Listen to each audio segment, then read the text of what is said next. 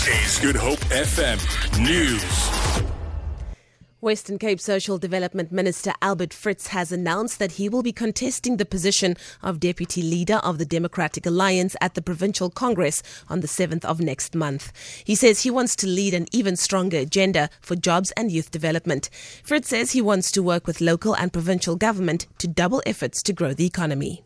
Build up and build on the foundation I've laid on youth development that I've already started to roll out, and that I can take the whole idea of youth development to a next level, specifically relating to the fact that young people will be given opportunities and specifically to jobs.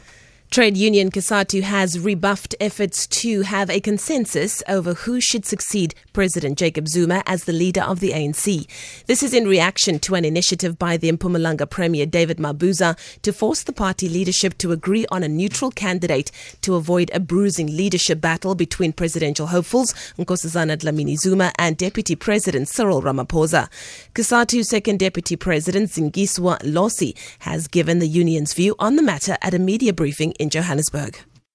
Can't then be saying, let us collapse the Nkosazana Zuma campaign, the Cyril Ramaphosa campaign, and find a neutral campaign. And in the neutral campaign, you are finding yourself in it. You are pronouncing that you are ready. It can't be you. A unifier puts his interest or her interest aside. And yourself as a unifier, you don't proclaim your interest in the process.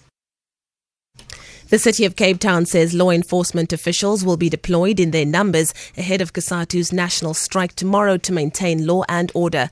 The Labour Federation will embark on national strike action against corruption, state capture and the rail agency PRASA. Mayoral Committee member for Safety JP Smith says the city and South African Police Service had another meeting today to finalise their preparations ahead of the strike.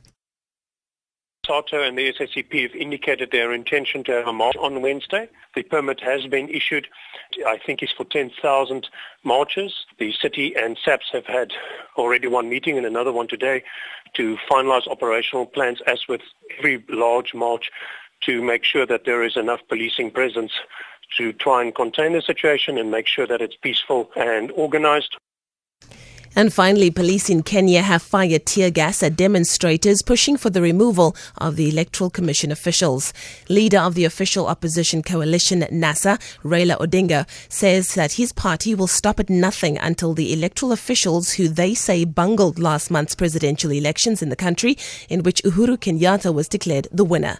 The Kenyan Supreme Court annulled the result earlier this month, ordering that fresh presidential elections be held on the 17th of October. For Good Hope FM News, I'm Leanne Williams.